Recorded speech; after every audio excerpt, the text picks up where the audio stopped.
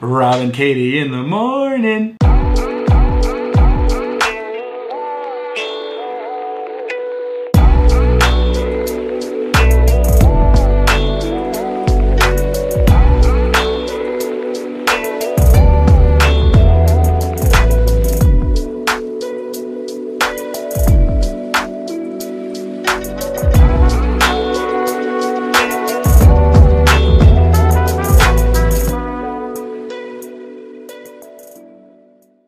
Hey everybody, welcome to our last Monday podcast for a while. Oh, it's crazy, but I made it. I'm on site. And this is coming out July 5th. It's actually Saturday, July 3rd right now, and I'm here to speak at the Colony Chapel tomorrow. So we wanted to do this live to at least get one more live stream in. So I know that we've been doing it via kind of like a Zoom like type of thing, and that's been working okay, but it's good to be here on campus with Katie. So Katie's going to let us know what's coming up as we get into this busy summer season. So guess what starts Sunday? Oh my goodness, yeah. So, yeah, 6 days from when you're viewing this starts our 98th summer conference season, which is crazy, and I'm really excited. It's my third summer here, and I'm like really excited to see. That went quick at 3. I know. Oh my goodness. I know. So Family Week number 1 is July 11th through the 16th with Dr. Frank Cerrone and Dr. Roger Wilmore, which is really cool. And our second Family Week is with Dr. Roger Peterson and Dr. Ed Hardesty, and that'll be July 18th through the 23rd. And we still have availability those weeks. The rest of the weeks are pretty booked. Nice. So for the first 2 weeks, if you're a first-time KESWICK guest, you get 50% off a room with a hall bath, which like is pretty cool, That's right? Sweet. Yeah. So if you would like to book your stay, you can call 1-800-453-7942, and we would love to have you. Yeah, we really would, and especially if you've never been here before or spent a week for the summer. I know a lot of you have probably been on like weekend retreats and things like that. You got to stay for a whole week to see what the summer staff can do. See the Colony guys just do a bunch of different things around campus. You'll get to great music, great preaching, and just a great time to spend with your family, just away from everything. It's just a great campus. And if you're local, you can come and sit in on the sessions for free. Nice. And those are at 9:30 in the morning and 7 o'clock at night. That seems about right. You would think I would know. She'll check the itinerary. But you got to come. You got to come on campus. So the podcasts are going to be ending this week as we get into the busy season, but everything's going to be live streamed on KESWICK, on Facebook, and on Boxcast and YouTube, and so you'll be able to see what's going on in the summer. So hopefully in the fall we'll have some new podcasts coming out for you. I think we're going to keep our Monday slot, so we're really excited about that. But today we're going to be finishing up our series on What Would You Do, and today we're going to be talking about the Apostle Paul. All right, so let's get into Acts chapter 20. So today we're in Acts chapter 20, and we're talking about the Apostle Paul, and what we're going to talk about is just how Paul had to learn how to trust and to obey in some of the weirdest circumstances ever. Paul's desire was to get to Rome. And the way that he was going to get to Rome was to get to Jerusalem and probably be arrested and then sent up the chain of appeals courts to get there. And so Paul understood something that I think some of us, we miss. That you and I have to learn that we serve God no matter what the outcome. I'll say that again. You and I need to learn how to serve God no matter what the outcome is. Just think about that for a second. The example that he'll show the Ephesian leaders is that Paul has this faithful commitment that has this assured confidence that I think sometimes escapes us. So here's what I want us to see. I want us, like the Apostle Paul, to just realize that we have to accept things that we often don't know what the exact outcome is going to be, but that following God is always the right choice, even if we don't know the steps ahead of us. That God is going to be with us no matter what course He takes us.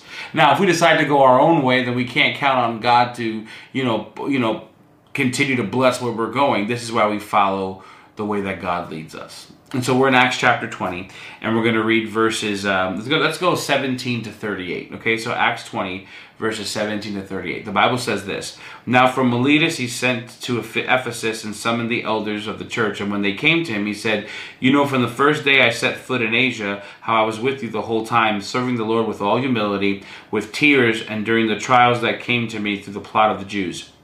You know that I did not avoid proclaiming to you anything that was profitable, or from teaching you publicly and from house to house.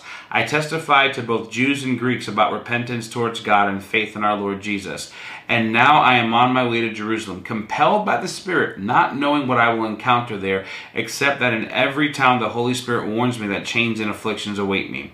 But I consider my life of no value to myself. My purpose is to finish my course and the ministry I've received from the Lord Jesus, to testify to the grace of God's grace, the gospel of God's grace. And now I know that none of you among whom I went preaching about the kingdom will ever see me again. Therefore I declare to you this day that I am innocent of the blood of all of you, because I did not avoid declaring to you the whole plan of God. Be on guard for yourselves and for all the flock which the Holy Spirit has appointed you as overseers, to shepherd the church of God, which he purchased with his own blood. I know that after my departure, savage wolves will come in among you, not sparing the flock. Men will rise up even from your own number and distort the truth to lure the disciples into following them. Therefore be on the alert, remembering that night and day for 3 years I never stopped warning each of you with tears. And now I commit to you, to God, the word of this grace, which is able to build you up and to give you an inheritance among all who are sanctified. I have not coveted anyone's silver or gold or clothing. You yourselves know that I worked with my own hands to support myself and those who are with me. In every way I have shown that it is necessary to help the weak by laboring like this, and to remember the words of the Lord Jesus, because he said, it is more blessed to give than to receive. After he said this, he knelt down and prayed with all of them. There were many tears shed by everyone. They embraced Paul and kissed him, grieving most of all over his statement that they would never see him again, and they accompanied him to his ship. So Paul, he summons the elders of Ephesus, and the church at Ephesus is the place where Paul spent the most time. He'll say it, that he spent 3 years with this church. And he summons the elders, the leaders, the pastors of this church to come. And when they came, he starts telling them, he starts recording how he first came to them and how he stayed with them the whole time, and how they served the Lord together in humility, and that there were tears and that there were trials, and there was this plot that was coming against him, the Jews trying to kill him. And you know that in the middle of all these trials and all these things that he went through, Paul continued to proclaim only the truth from the Word of God, and he did it publicly, and he went from house to house. He didn't only preach to Gentiles, he preached to Jewish people. He preached about the repentance to God through Jesus Christ. And in the middle of all this, Paul says, with this humility, with the things, that this glimpse into the heart of the Apostle Paul, he says that now he is compelled. The Spirit is telling him that he needs to go to Jerusalem. Now think about this for a second. There's already plots that the Jews are putting out there to kill the Apostle Paul. And what would be the center of Judaism? Jerusalem. Where was the first big persecution? Jerusalem. There were other churches sending money to the church of Jerusalem because they were suffering. Jerusalem is not the place that you'd want to go if you have a clear message of the gospel, because you're going to get captured. You're going to suffer. And Paul says this is what God wants him to do. And he's telling them, listen, I served God here at Ephesus. I came because God told me to come. And just like God told me to serve you for 3 years, now it's time for me to move on.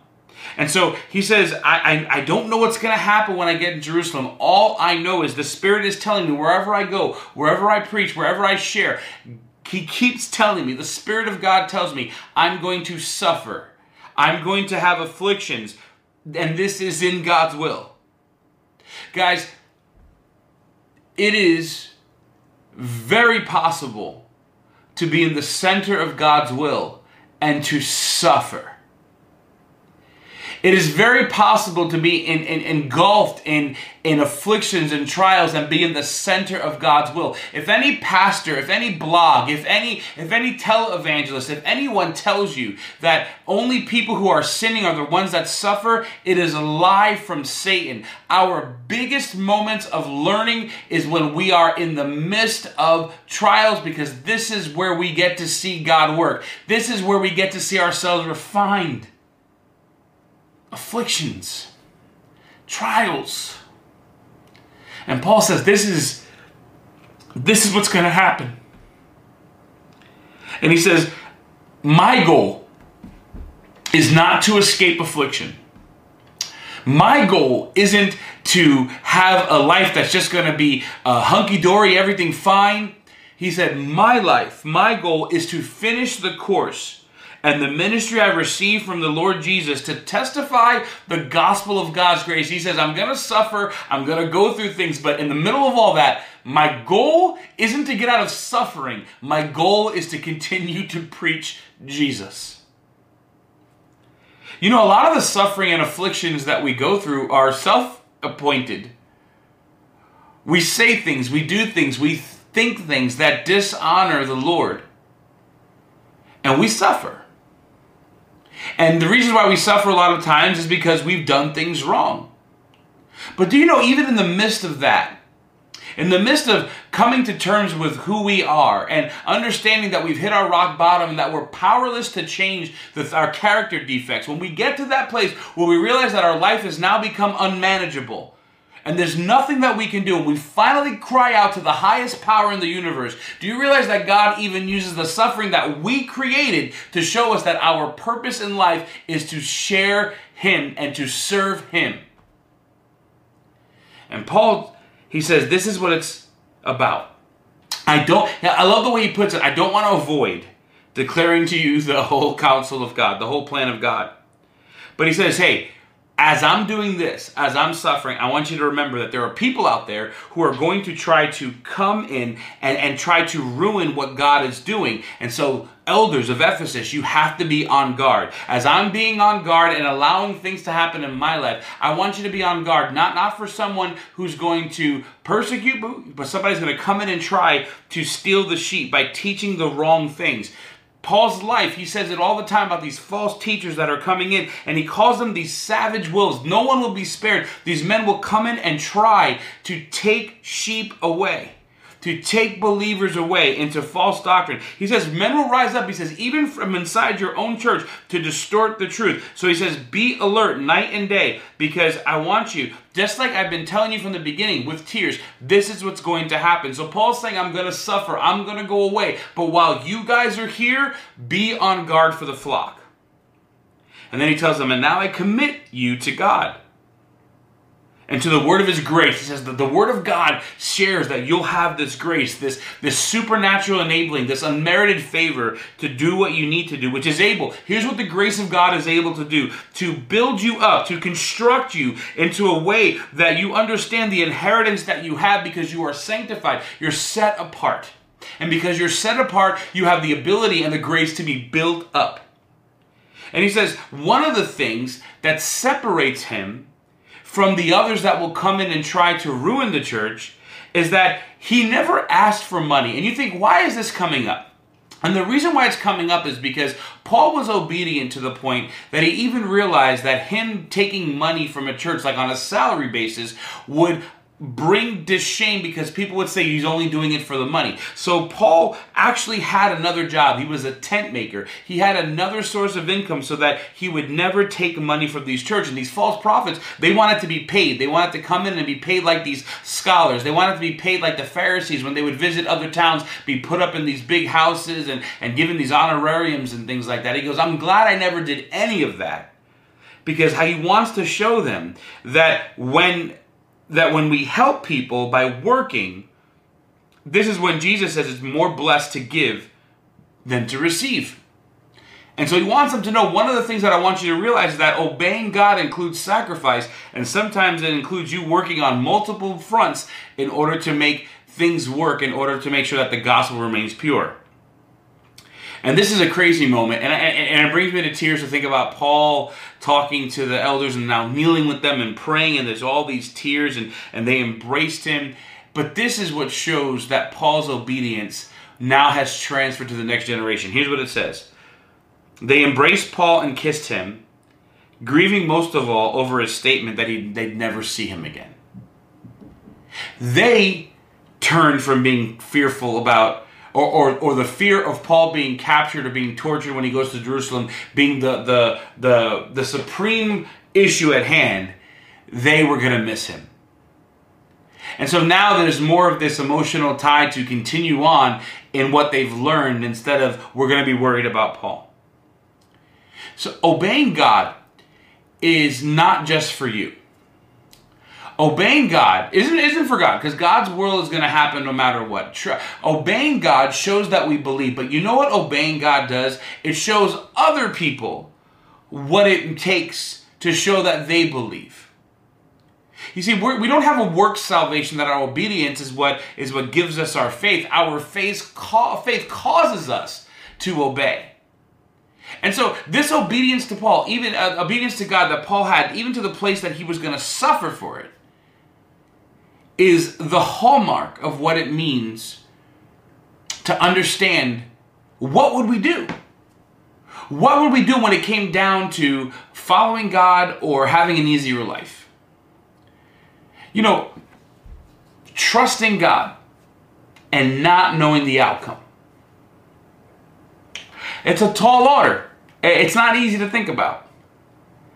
But my friends, trusting God over comfort leads to this vibrant walk that allows us to show other people what it really means to follow and fall in love with Jesus. So in Acts chapter 20, we saw that the Apostle Paul was encouraged to trust God and obey him. And we know this. Obedience is the way that we show that we believe. That's literally what shows our faith, is that we obey. And so Paul was about to go, like we read, going into Jerusalem, and he was talking to the Ephesian elders, just getting them ready for this big journey. And so we're going to go through our small group questions just for us to think about it. If you have anything to add, you can put it in the comments below on this thread. So first question, what we got? So, it's a long one. Okay. The Apostle Paul longed to serve Christ as fully as possible. How would he be able to do that by leaving and heading to Jerusalem? How difficult do you think it would have been for him to leave the Ephesian elders in charge as he followed God's leading? So the whole point of Paul wanted to get to Rome. That's what he endeavored to do. Before he started going to Macedonia, Paul was heading east, and God stopped him in this city called Bithynia, and he tells him, then he gets this Macedonian dream. Someone says, come over to Macedonia and help us. Paul goes to Macedonia, the complete opposite direction, and we see major people get saved. The Philippian jailer, Lydia, and all the churches of Philippi get started, and all these churches begin to thrive.